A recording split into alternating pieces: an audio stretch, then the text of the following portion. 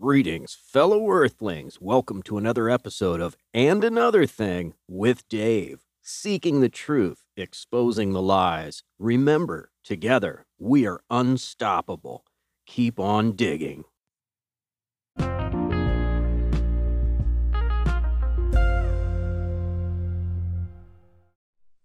And Another Thing with Dave. Bjorn, let's bring you back up here. Or change up the panel a little bit.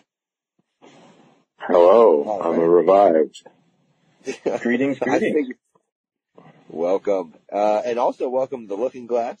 And Sebastian, thank you for sticking around because that was quite the marathon there. Of course, yeah, no problem. Because you stuck around through all of that, Sebastian, I told you to take notes. I assume you were probably you definitely probably did. I know you're a note taker. So, if you had anything to respond to any of those comments, please do so. And then the Looking Glass, I'd like to get into some of the things that you wanted to discuss. And then we'll just kind of go around. We'll kind of, go with the flow here, right? Yeah, so, I'm sorry. Go ahead. No. I just wanted to thank you, Talk Hogan, for having the discipline to play through those messages without ever responding. I do not have that discipline, but you have taught me that I should have that discipline tonight, and I admire that discipline that you have. So thank you, and then I'm going to meet. Well, I appreciate that, and thank you for sharing so many thoughts and opinions, and I'm excited to kind of bite into some of that. But Sebastian, let loose, brother.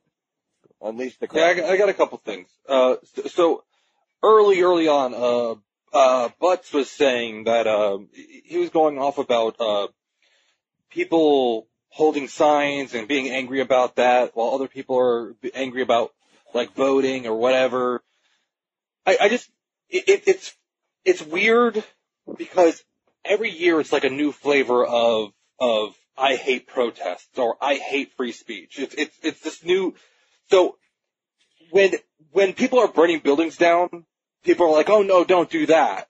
When people are holding up signs, they're like, oh no, don't do that. When people are blocking traffic to get visibility, oh no, don't do that. We're going to run you over now because that's legal.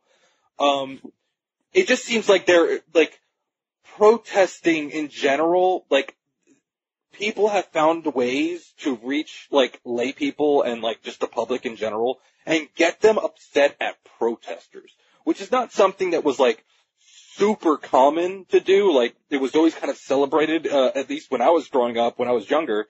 I got the impression that it was a celebrated thing that we did because we had our First Amendment right. It's a little weird that like the dialogue and the narratives on that have shifted to just like hate every form of protest. If it's too aggressive, criticize that. If it's not aggressive enough, criticize that. But like, if it's anything in between, find something to criticize. I don't buy that. I don't like that argument. Like you either like it or you don't. And if you don't like it, just say that.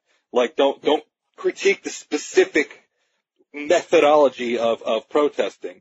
Another thing, another thing with Dave, who is here now, mentioned RT and like RT being the left channel. Look, I grew up with RT. I'm going to be 34 next week, but, I'm 33 now.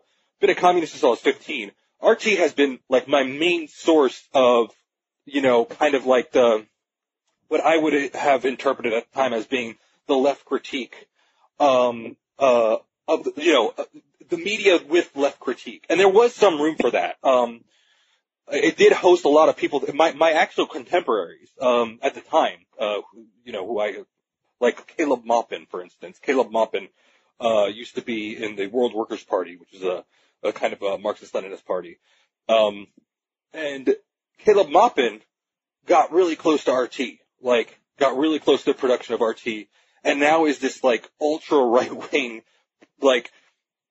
effectively a fascist without saying it, because he's got all the Marxist credentials. But so did Mussolini. But Caleb Maupin's garbage. He's an opportunist. He was he was a Trotsky, a Marxist-Leninist, and now he's doing the whole dad thing, dad fascist thing. But that is the trajectory of RT. RT was never a host for leftist critique as much.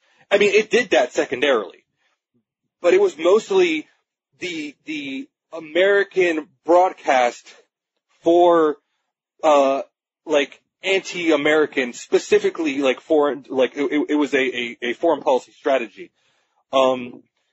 It was representative of a right-wing government in Russia. RT has never been, or at least primarily, it's never been an actual project for leftists. It never had, and all the people you listed, I mean, Jimmy Dore is fucking garbage. Jimmy Dore is a quack. Jimmy Dore doesn't know what the fuck he's talking about. Lee Camp, I'll give you that. Lee Camp was pretty good. But I mean, the People's Party is garbage. This is all like,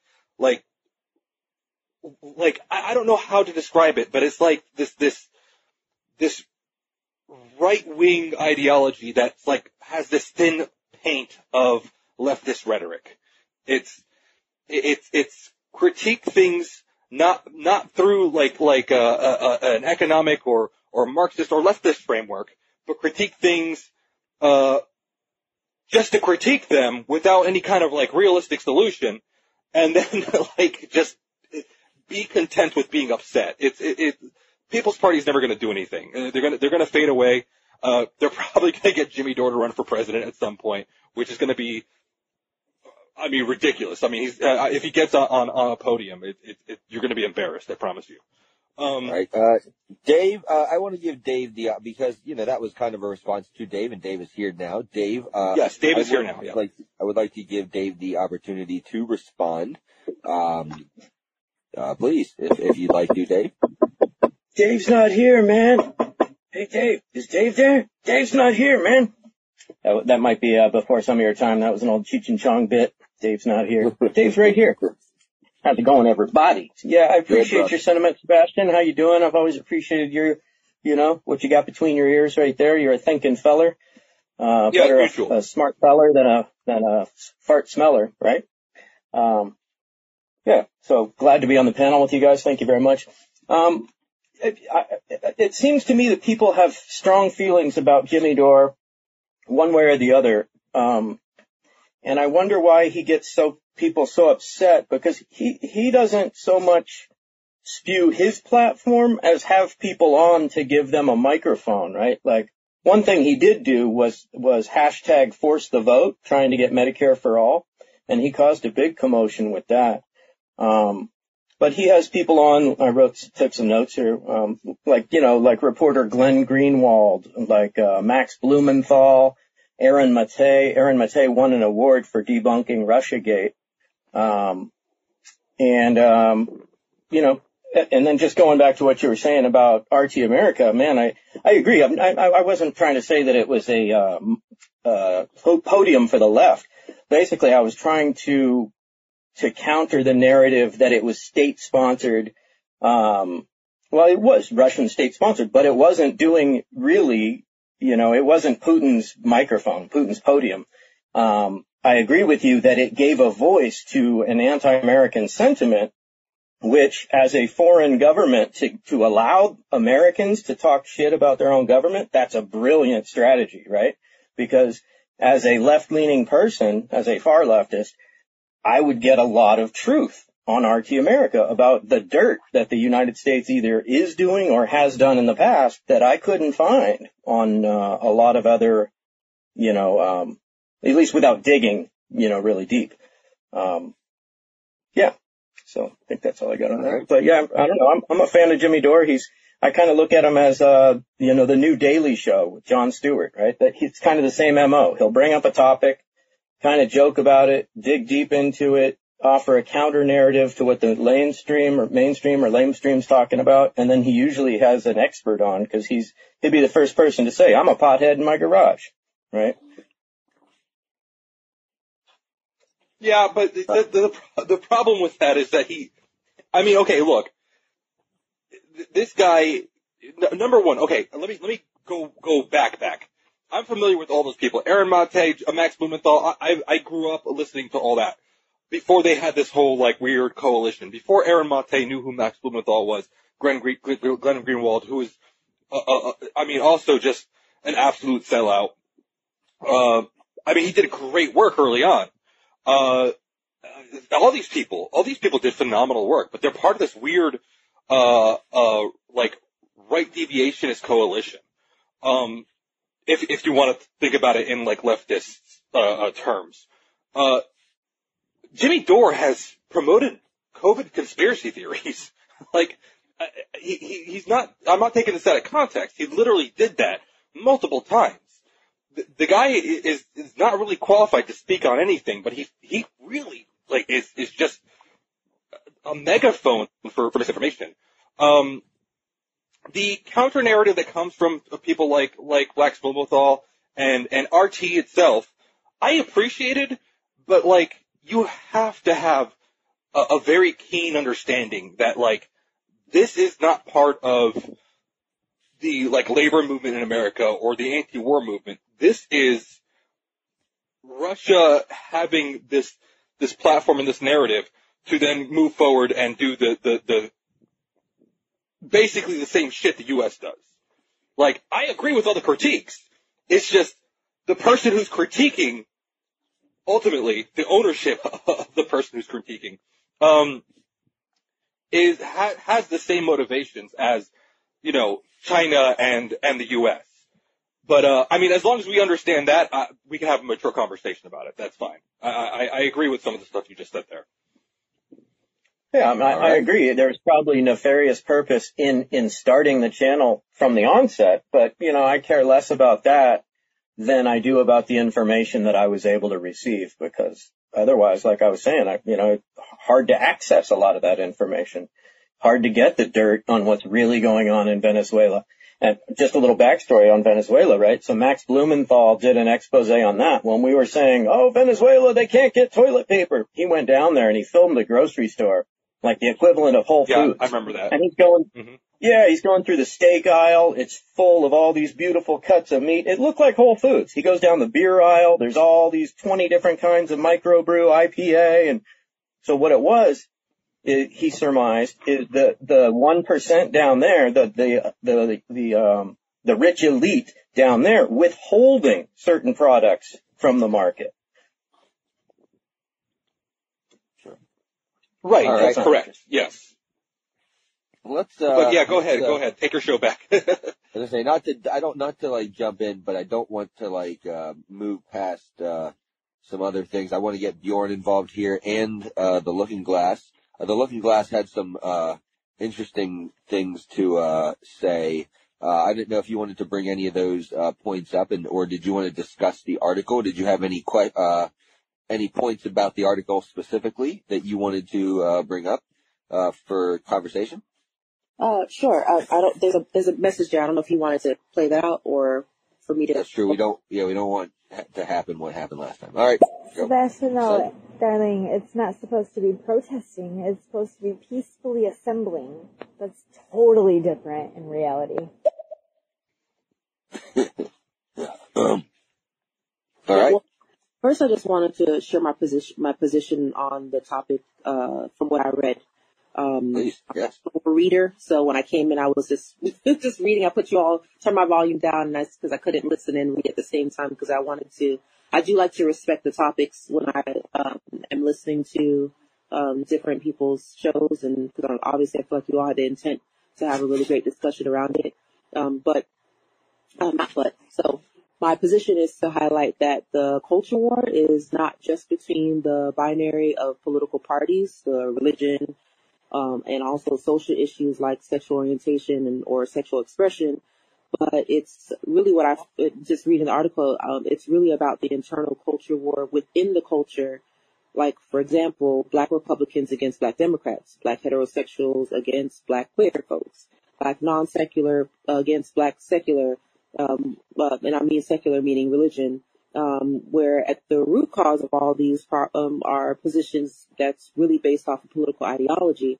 And all of that is tied to classism and then subtly, but not so subtle, racism, which I think, finally and rightfully are acknowledging as the ideology of white supremacy. And so when I'm hearing any kind of opinion on pushing back on what's happening with what's really becoming a part of the big part of the culture war, which is the racial part of it, is that there's also a blind eye to the fact, or a blind or a deaf ear to the fact that these other things are happening even within Black culture, because we're still fighting the ideology that we were assimilated into. I think absent of American culture, we probably wouldn't even be having much of these intercultural wars. But because we have assimilated into what Americanism is, then we're having these too. And I believe that if we can get to a point where we can hash out these concerns that we have within the Black culture, then we can get to the larger problem of what's happening within the racial war. And I believe that that's the scary part. That part is actually the scariest part, because we're trying to resolve so many unresolved issues that has been really for, I believe, white Americans to have resolved, so that us Black people wouldn't have to still be trying to resolve these issues. And so that's my position in bringing talking about the culture war. And so I just will leave it at that. Did any Sebastian or Dave, did you have anything to add? I want to respond to something that she had said in one of her comments earlier. Please. Absolutely. I'm not gonna lie, I added myself to this show a long time ago. I did not see the article there when the link. What I do when I get on the show, I mean, number one, I got a call. I picked up the call. I set up my headphones and I started talking. I didn't look at the article. I didn't even know there was an article there. Actually, on the contrary, I was reading an article coming up to this point regarding Jane Mayer's Dark Money, because a lot of the culture war shit we deal with, I mean, it's multifaceted, but a lot of it does get funded by special interest groups and you know, these capitalists who are like Robert, like the Mercer family. They're essentially just fascists. And they have a lot of money. So they get to, since like the 70s, you know, the Koch brothers themselves, have been funding these, people like Charlie Kirk, right? Like proto Charlie Kirk, proto, Ben Shapiro. And they've been funding them and perfecting this messaging, over time, through these refined processes of infiltrating colleges and making non-issues the issue. You know, even when they're in the face of civil rights, and just principles we hold, in our Constitution. So my bad for not reading the article, basically, is what I'm saying. It's a long-winded way of saying that. No, it's okay. I did add it late, so that is probably why Looking Glass, these guys didn't really, come up to speed, weren't up to speed on the article. But, That's understandable. I think that early on, when some of the points were being made, I didn't want, I didn't really want us to it to be like disjointed where people didn't know what was going on. So if anything, if anyone does join and express any positions about at least the title, then I don't mind like kind of just trying to highlight what was in the article. If it comes to that. Totally. I took some time to skim through it. Yeah, I saw in which context you were, I think it was it Amelia that was saying it? There were certain things that she was saying that I was like, whoa, why are we talking about this? And now I'm just like, oh, well, that makes sense. So, if she's still here, I apologize, but I don't think, no, she's not. Yeah, I think that's, I do want to speak on, I think the tone is what kind of was what was being picked up on, because this is something I had to learn myself. Just some background about me. I'm a first generation American. My family's from Jamaica, and so my upbringing in terms of fully experiencing like the African American experience, aside from not truly even being able to experience the Jamaican experience, has been eye-opening to learning about the level of pain that I hear in many African Americans' voices. And for a while, not to say I didn't understand it, because I definitely did, but when I started hearing different conversations, like the Black separatist movements or conversations about blacks segregating and staying segregated, at first my initial response was to make sure that I was pacifying anyone who was white, who was listening to it, so that it didn't feel uncomfortable. But when I really took the time to listen to what was being said in context, particularly for many of the Black people who have like grandparents or great grandparents, which thinking about the end of slavery is just like 60, 70 maybe years ago. I might just be overstating the numbers. But when you listen to the fact, when you know that there are people that are still around, that are still telling these stories, then the pain hits a little differently. My criticism is no longer valid, because I'm learning that what's behind that tone of voice is a pain that not many people can understand or connect to. So even for me, I've had to sort of check myself, so that when I'm hearing the tone, I'm actually listening to what's being said, but I'm also tapping back into the context of it, so that I don't take it as like a person being angry just for the sake of being angry, but a person who wants to get to a point of us being able to have some redemption, not because we have to be redeemed, but because we want this country to be redeemed, so that we can stop having to visit this whole mess of what is white supremacy or racism, which is really at the root of what the article is talking about, and towards the end, that's related to the cultural war that we're dealing with right now. Yeah, and I mean, like, I just wanted to make it clear that the reason that comment was kind of halted isn't because, like, I didn't respect their opinion, and I didn't, to me, I have to err on the side of caution, right? If somebody comes on this show and hears something being said that is inflammatory, they could report the show and we could be shut down, and that's the unfortunate reality. So, like, I don't want, I think it was just more, again, I have to pay attention to tone, and I recognize that she probably wasn't being as concise with her thought as she maybe would have liked, or maybe I wasn't picking up on it because of the tone. But, like, I have to err on the side of caution anytime, and there's just certain words that, like, kind of can act as triggers for people. So I have to just be mindful of that. So it's nothing to, like, I didn't want to stifle her opinions, and anyway. Yeah, honestly, I mean, I wasn't fully at that point. I think I was making a drink, so I wasn't fully engaged. But I picked up on some key phrases, and I was just like, "Whoa, where is this going?" And I heard a certain phrase repeated multiple times, and I'm just like, "Okay, I kind of understand what she's saying, but I can't tell if this is a call to violence or if this is just kind of a, like."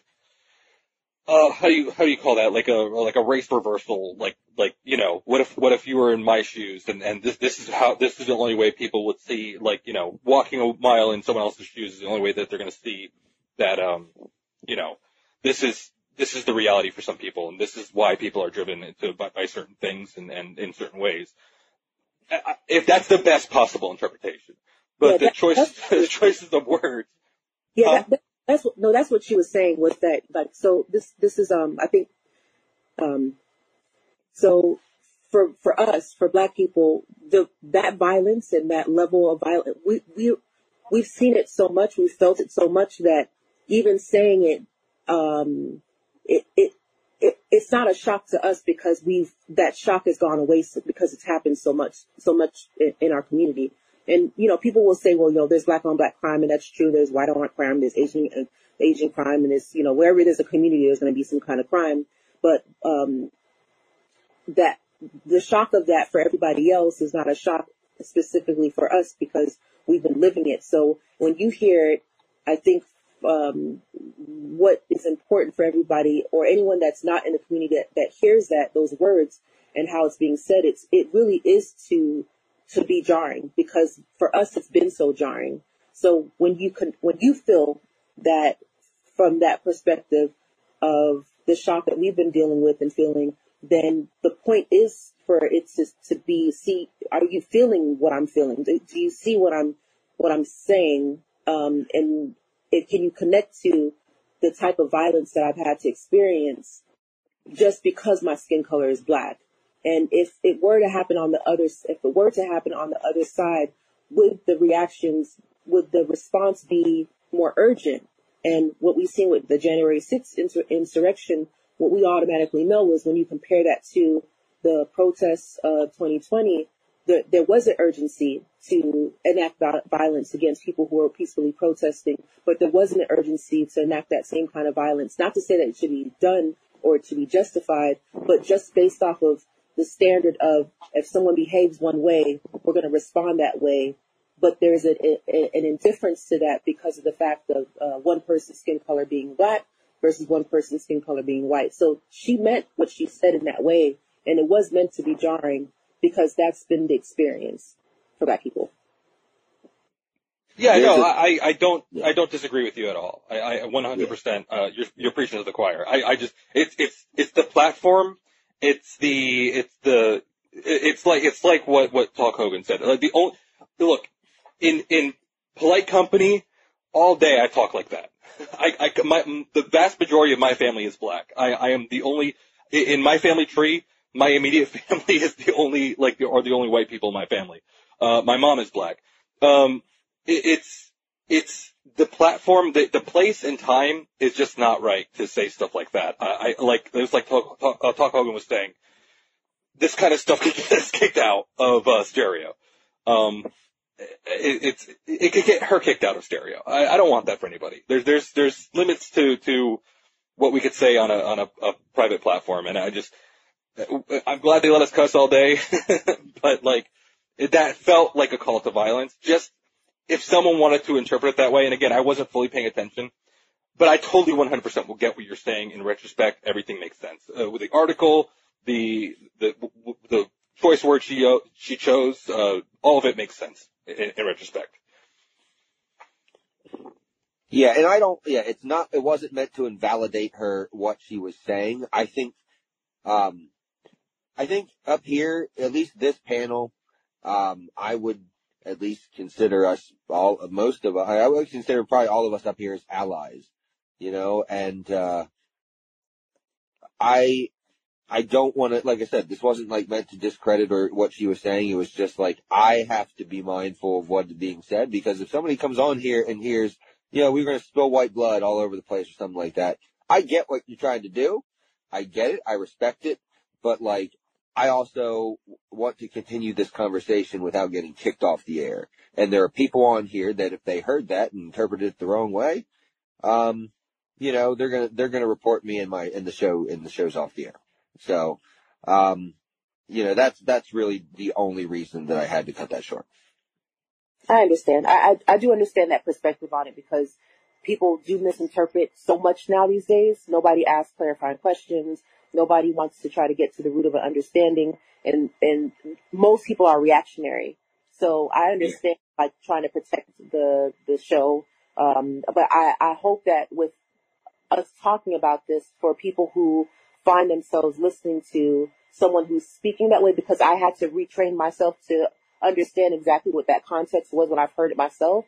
I hope that just even think about the article even talks something about that, talks about basically us having to work through, not fight through it, but to work through it. And where speech can be violent, but there's also something for people to listen to if the speech is violent in intent toward someone, or if it's in violent intent to give context to something. And I think that's that. And I'm not telling you to retract what you just said, or I'm not diminishing what you said at all. But I hope that with us being able to be more open to listening to everyone's perspectives on situations, that we start to understand a little bit more about why someone would say something versus someone who would react to say, I'm going to block this conversation because it sounds like it sounds violent. So for a broader, like more future, more maybe ongoing conversation about things like this when people do hear it, is to maybe even try to retrain themselves to try to understand exactly where that might be coming from, or at least ask. But I'm all for saying, well, we got to halt it just in case someone does misinterpret. Right, and I did kind of mention in that in my response to that, if you would like to clarify that comment a little bit, please, they are more than welcome to. Yes. Again, it was more the tone that I had to pay attention to, and the words that were being said, and the way they were being said. But now that being said, I agree. And if you would like to continue this conversation, I'm fine with this. I agree that if this was meant to further a more broader conversation, then that conversation needs to be had. So if you would like to lead that conversation, I would like, I think it would be something that would be. Are you guys interested, Sebastian, Dave? Yeah. Yeah, I just want to say one last thing on the culture war stuff, though, really quick, if you don't mind. Totally. It is, and Looking Glass kind of really, kind of made the final point here is that this is, I said it earlier too, this is a multifaceted thing. We're talking about misinformation from governments. We're talking about ideologies from theocratic groups in America and outside of America. We're talking about corporations that have endless amounts of money and these billionaires who have endless amounts of money to spend to promote their own narratives. And it all culminates, it all coagulates on the internet. And this is why we're right now, I feel like a powder keg. This whole country is just a powder keg waiting to just go off. It's the most dangerous place to be right now in the world. Is America. I mean, I say that kind of exaggerating. Obviously there's more dangerous places to be, but it really just feels like any day now. I mean, I've been telling people to stop using things like Signal and move to Threema, because you don't even want your phone number associated with your messages if you're going to be doing political work. Go start scrubbing your digital footprint. That's a really difficult thing to do, but start doing it now before these companies are forced to turn over information to this Christian Catholic fascist formation, this faction in our government. I don't know what's coming next. And this is leading up to World War II. This is really similar shit. I know we hear that all the time, but it was the Catholics, and I was raised Catholic, by the way. I'm not trying to oust anyone. I think Catholics in general are great people, but it was Catholic leadership that funded the fascist organizations all over Europe. Because this is, these are revolutionary situations, and in revolutionary situations, defined by Fidel Castro, if I could quote him for a second, revolution is a battle to the death between the future and the past. And the Catholic Church definitely represents another time. It represents the feudal era. It represents monarchies and religious leaders. And they are just trying to crawl their way back into power right now, is what I feel like. And I'm not saying the Pope's doing that. I just think there are certain factions in Catholicism, because there's plenty of those, who want to see this become a reality. And they have already literally taken over our Supreme Court. And that's not something I thought was going to happen in my lifetime, but this is where we're at. Yeah. To be honest, I don't want to take over the discussion, and change the discussion. I think I think it's fair for everybody to be able to, we're talking about culture war already, as it is. But what's interesting about what you just said, Sebastian, which is, who's in charge of influencing the culture. And I wish that more people would pay attention to where things start, where the root of someone's mission or campaign is coming from, because then I think the people who might be more aligned with whatever that politics is at for whatever the discussion is. For example, when CRT was being sort of like the boogeyman of, like, I don't know, like no one asked questions about what it was. And when people would be asked what it was, they couldn't tell you. They could only tell you what they heard someone else say that it was. And if I was a person that was in that circle and I expected more from, or I had at least an expectation for people who were going to represent me, I would at least want them to be honest with me and say, okay, well, if you don't know what it is, or what are you trying to tell me that I need to be fighting against? And that's in anything. That's whether it's, Black Lives Matter, which did start as an organization that was really trying to call attention to the fact that Black lives did not matter. Black lives still don't matter anywhere. Doesn't matter if it's in Africa or, the diaspora or anything like that. It just in the scale of what lives matter, Black lives is typically going to be the last. And it's been that way for a really long time, probably because of the fact that we have a history of slavery and people automatically equate slavery with people who are weak and what have you.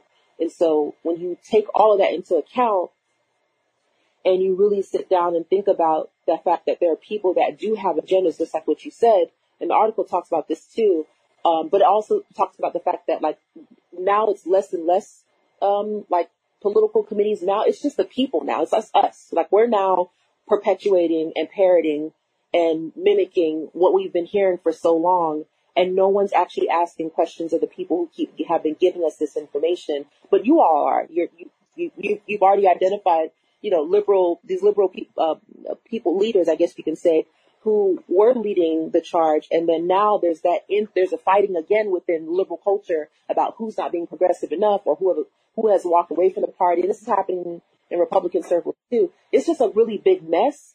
And I think that people are not asking questions to try to get to who started that mess. And what does that have to do with me?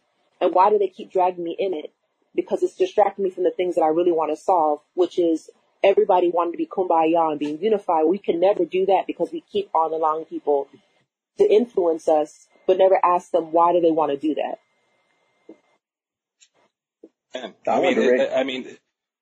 Yeah, go ahead. I wanted to briefly touch on the counterculture thing, right? I'm probably the oldest person on the panel. I was born in 1967, right around the Summer of Love. So, that's kind of the root of what he's talking about in the article, right? Is it used to be the counterculture versus the squares. And the counterculture was united. And the counterculture was all the freaks and fairies, right? Hippies, freaks, fairies, all of us.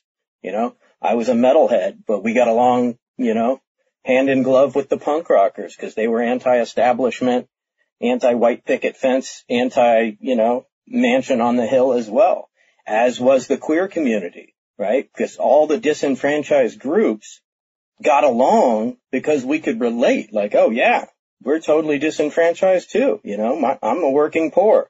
What's going on? How are you doing? Oh, we got way more in common than we have not in common. But my entire life, I've seen the infiltration of these groups and then the co-opting and the fracturing of these groups. And if you pull back the lens, to me, it's obvious that it's the oldest tactic in the book, divide and conquer, right? Because if you get the 99% fighting against themselves, then the 1% can sit back and relax in their mansion on the hill. If we get together, they're done. So to me, I've seen this play out, and a multitude of ways, right? Like gay marriage, no gay marriage. Wait, are we a free country or not? Can we just talk about freedom, equality, and equal pay for all people and move on? But there's all these what you call wedge issues to get people to pick a side and then pit them against each other, right? Are you pro-vax, anti-vax? Now you're fighting. Are you, pro-gay marriage, anti-gay marriage, pro-abortion, anti-abortion, and not pro-abortion, pro-life or pro-choice? So these are all wedge issues, and most of them a civil rights issue that shouldn't be decided by, a personal liberty and civil rights issue, I believe, that the government has no place in deciding. But I wanted to mention a couple things. The Looking Glass mentioned that we need to look into what is the root of a movement. And that is so important, right? Because a bunch of people thought the Tea Party was this grassroots movement that was funded and started by the Koch brothers, right? Billionaires who are dead set on getting more and us having less. And they're in polluting industries and extractive industries. So, if you want to put a face on evil, there's, 2 or 3 Koch brothers. I'm not sure how many are still alive. But then you've got I think 2 left. Yeah, thank God one of them fell. But then you've got the CIA, and there's this awesome program I urge everybody to check out. Oh, before I forget, Sebastian, please on the back channel send me anything that I can do to scrub my digital footprint, and that thing that you said that's better than Signal. I'd be super interested.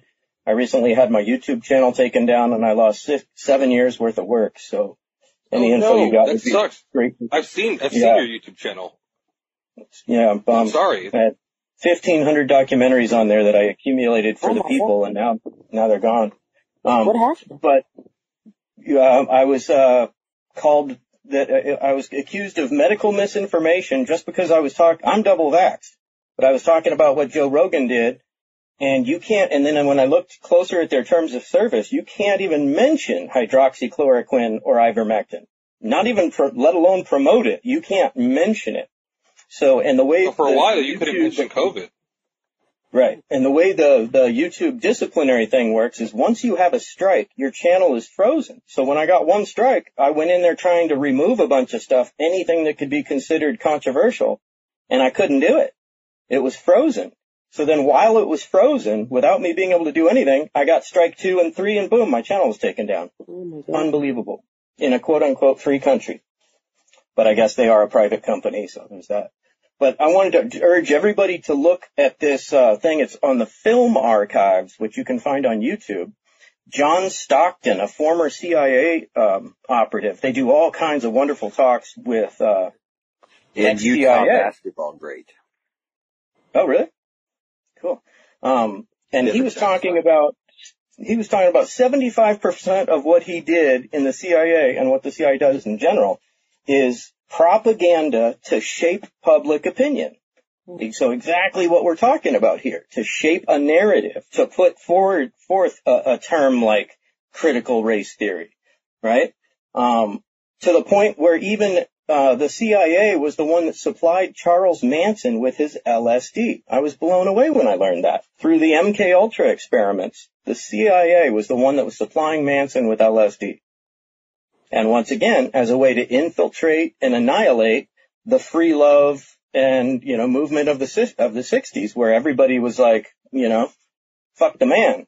As long as you're not the man, we're all together. Well, then that got all fractured and splintered and ate itself, right? Yeah, I find it shocking sometimes that the generation that is pushing all of these oppressive policies surprisingly, a majority of them are from the people who are just fucking like rabbits and holding up peace signs and smoking lots of pot and doing lots of drugs.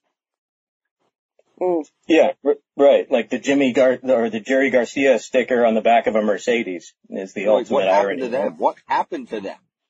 Where did they go? Yeah. It turned into the 80s, the me generation. But you know what I mean? That generation was pretty, they were close. They were close. They understood the main principle, the important principles of humanity, peace and love, right? If you love each other and you don't want to hurt each other, then, the world would be a pretty good place. So, it's funny to see them now, they're the ones that are the diehard military, waving the Trump flags, type of people. And that's mind blowing, just shocking. isn't it? You have to understand too that they've had as many years as they've been alive as many years that they've been exposed to new kinds of propaganda. I mean, the advanced, like the super advanced strategies, the media strategies that the Bush administration had during the lead up to the Iraq War. I mean, really, really competent stuff. I don't know if anyone remembers the Wolf commercial, but the Wolf commercial was the thing that did it for a lot of people. I don't know if you call it a commercial, a PSA or whatever, but that really did it for a lot of people. They saw that. They saw these, these personified, or anthropomorphized terrorists as wolves. And whoever put that together just knew what they were doing and knew who they were talking to. They were talking to that generation of people who became these, like, rabid, insane, like, pro-war people who, the generation that was supposed to be against the Vietnam War suddenly is like, oh no, this is the threat. Like, we have to go into Iraq because they have connections to Al-Qaeda. And if we don't, if we don't up we don't turn over our privacy for security, then we're gonna all get killed by these theocratic terrorists, the Mujahideen that turned into to the Al-Qaeda or whatever. But the ironic thing is now we have a different kind of theocracy inside of our borders, but whatever. I guess that's not as important. That's so true. I just want to point out, we created the Mujahideen, right? The CIA went over to the Middle East and recruited the most extreme Muslim extremists that they could from all over the world. And went on a mass recruiting drive. Yeah, it goes back further than that. We literally created fundamentalism, fundamentalist Islam. That was not a thing before we had this whole elaborate anti-Soviet thing. Because at the time the Soviets were like organized state atheists. Like their official religion was no religion. Right. So it was, and their influence was reaching into the Muslim world, the Middle Eastern world, and very successfully. And the U.S. saw a contradiction there that they could take advantage of, and that is creating division through religion. So they radicalized Muslims to become certain elements of Muslim society to become fundamentalists, and to radicalize them, and then to support them with guns and money. And ironically, all those same tactics are what we're seeing deployed here. I'm not saying they're coming from the CIA. They've just been recycled by people who are experts in the field of marketing and messaging. And that same kind of experience that the Mujahideen, that created the Mujahideen, that would go on to become Al-Qaeda, is the same kind of bullshit we hear now. All the rhetoric against CRT, against trans people, against the most vulnerable people in our society, Antifa is being used. And Antifa, by the way, which is literally Antifa in the U.S. I grew up as a punk rocker. I'm very familiar with this. It was part of a music scene. It wasn't even a fucking, like, it's still not. It never was this organized thing, this boogeyman that they've created in the media. It never will be that thing by virtue of being Antifa. It is this disorganized, anonymous thing, unless it's manifested in the punk scene, which is it's just a group of kids who meet up every fucking Saturday and have drinks. Like, they just get drunk and listen to anti-fascist music. But people act like this is like, oh, this brand new group, Antifa. Like, no, they've been around since like the 70s, dude. Yeah, and I just want to mention, amen, and right on, punk rock and metal fans. And also, so if you're anti-Antifa, if you're anti-fascist, that means you're pro-fascist, right? So you might have a question about how certain things are done. And like you said, there is no leadership of Antifa. It operates like Al-Qaeda, the cell. It's, if you want to be Antifa, guess what? You're Antifa, and you could be one for a day, right? You both go be a black bloc for a day. Operates like Al-Qaeda, but yeah. Right. Well, meaning that there is no leadership and it's just independent right. cells, meaning independent people. You know, if even 4 people get together, that would probably be unique. It just happens that they all have the same ideal and end up on the same street corner. Yeah.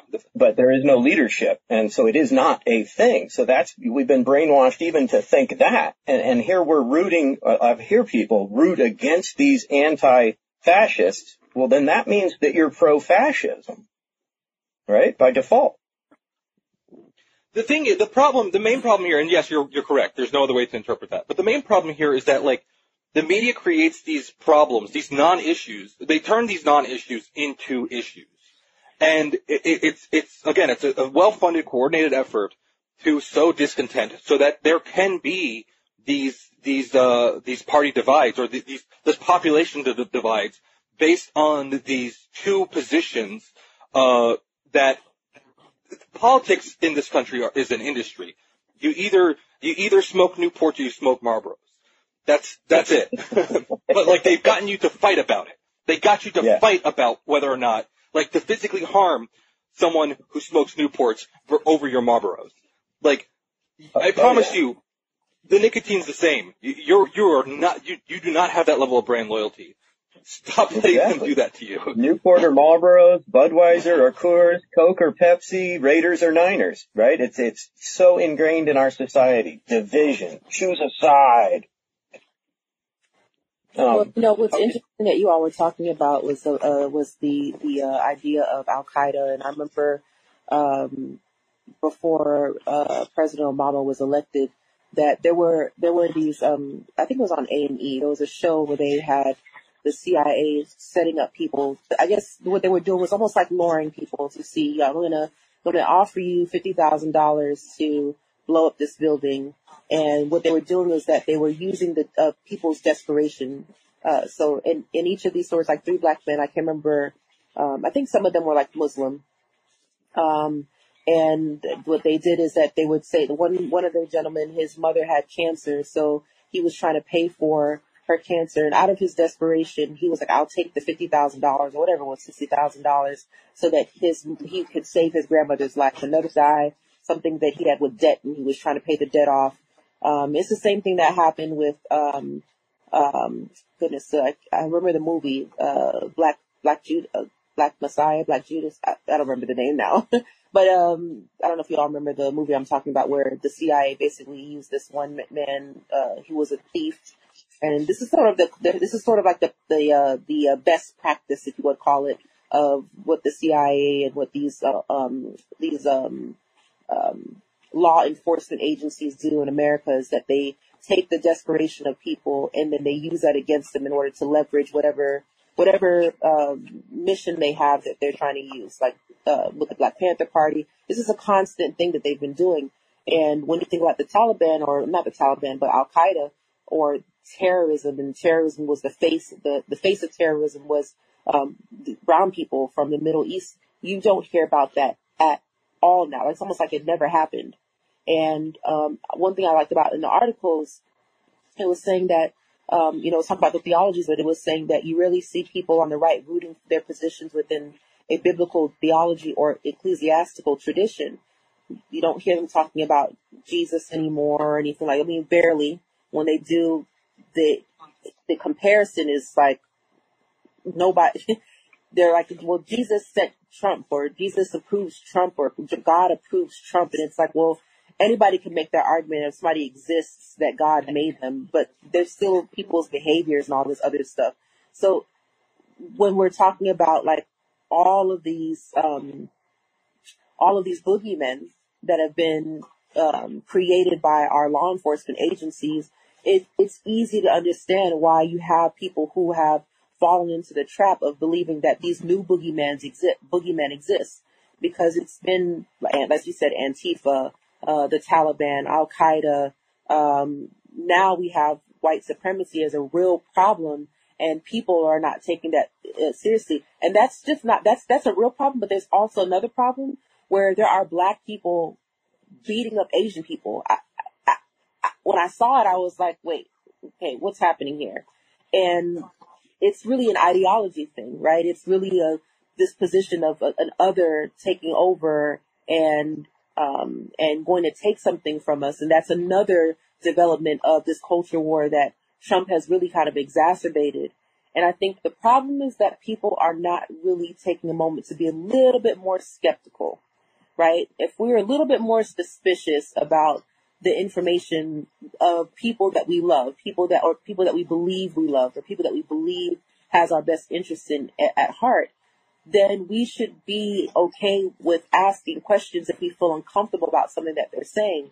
But people are scared to do that because you don't want to look like you are on the outs. People don't want to look like they are challenging, or they don't want to be uncomfortable because the other people within the crew, the crew or the clique is going to come and get them. You can't have a dissenting idea about the people that you love, whether it's Democrats or Republicans or, I don't know, the LGBTQIA community or the Black community. If you have any stance that doesn't go with the status quo based off whatever narratives have been driven by whoever has been driving those narratives, it's like ghost people or something, I don't know.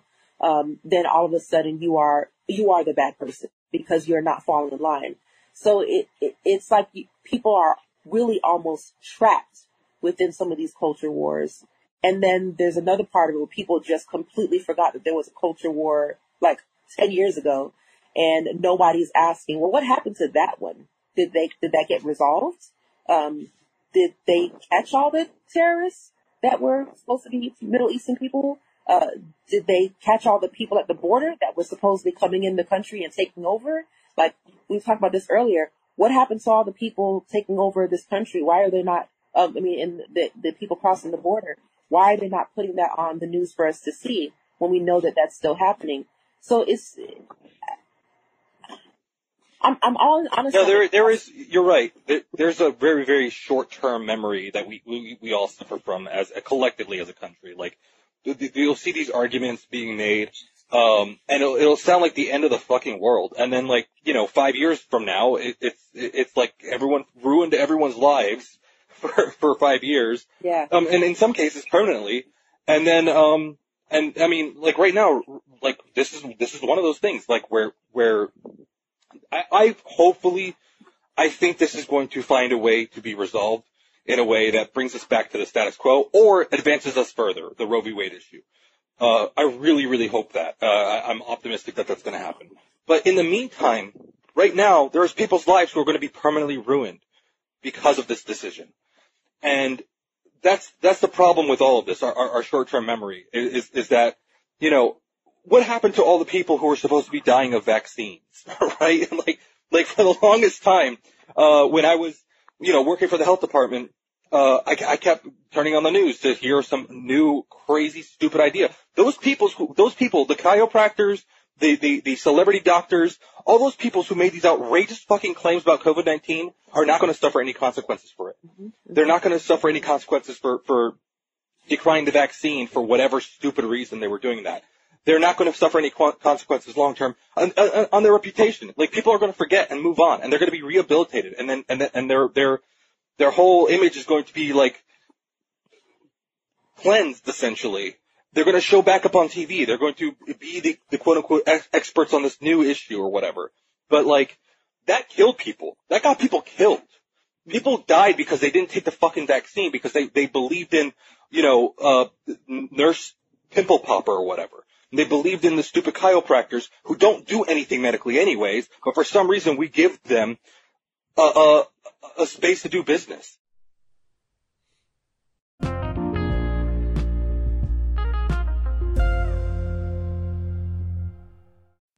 Thank you for tuning in to another episode of And Another Thing with Dave. If you're digging what I'm doing, picking up what I'm throwing down, please do share with friends and on social media. Until next time, keep on digging for the truth.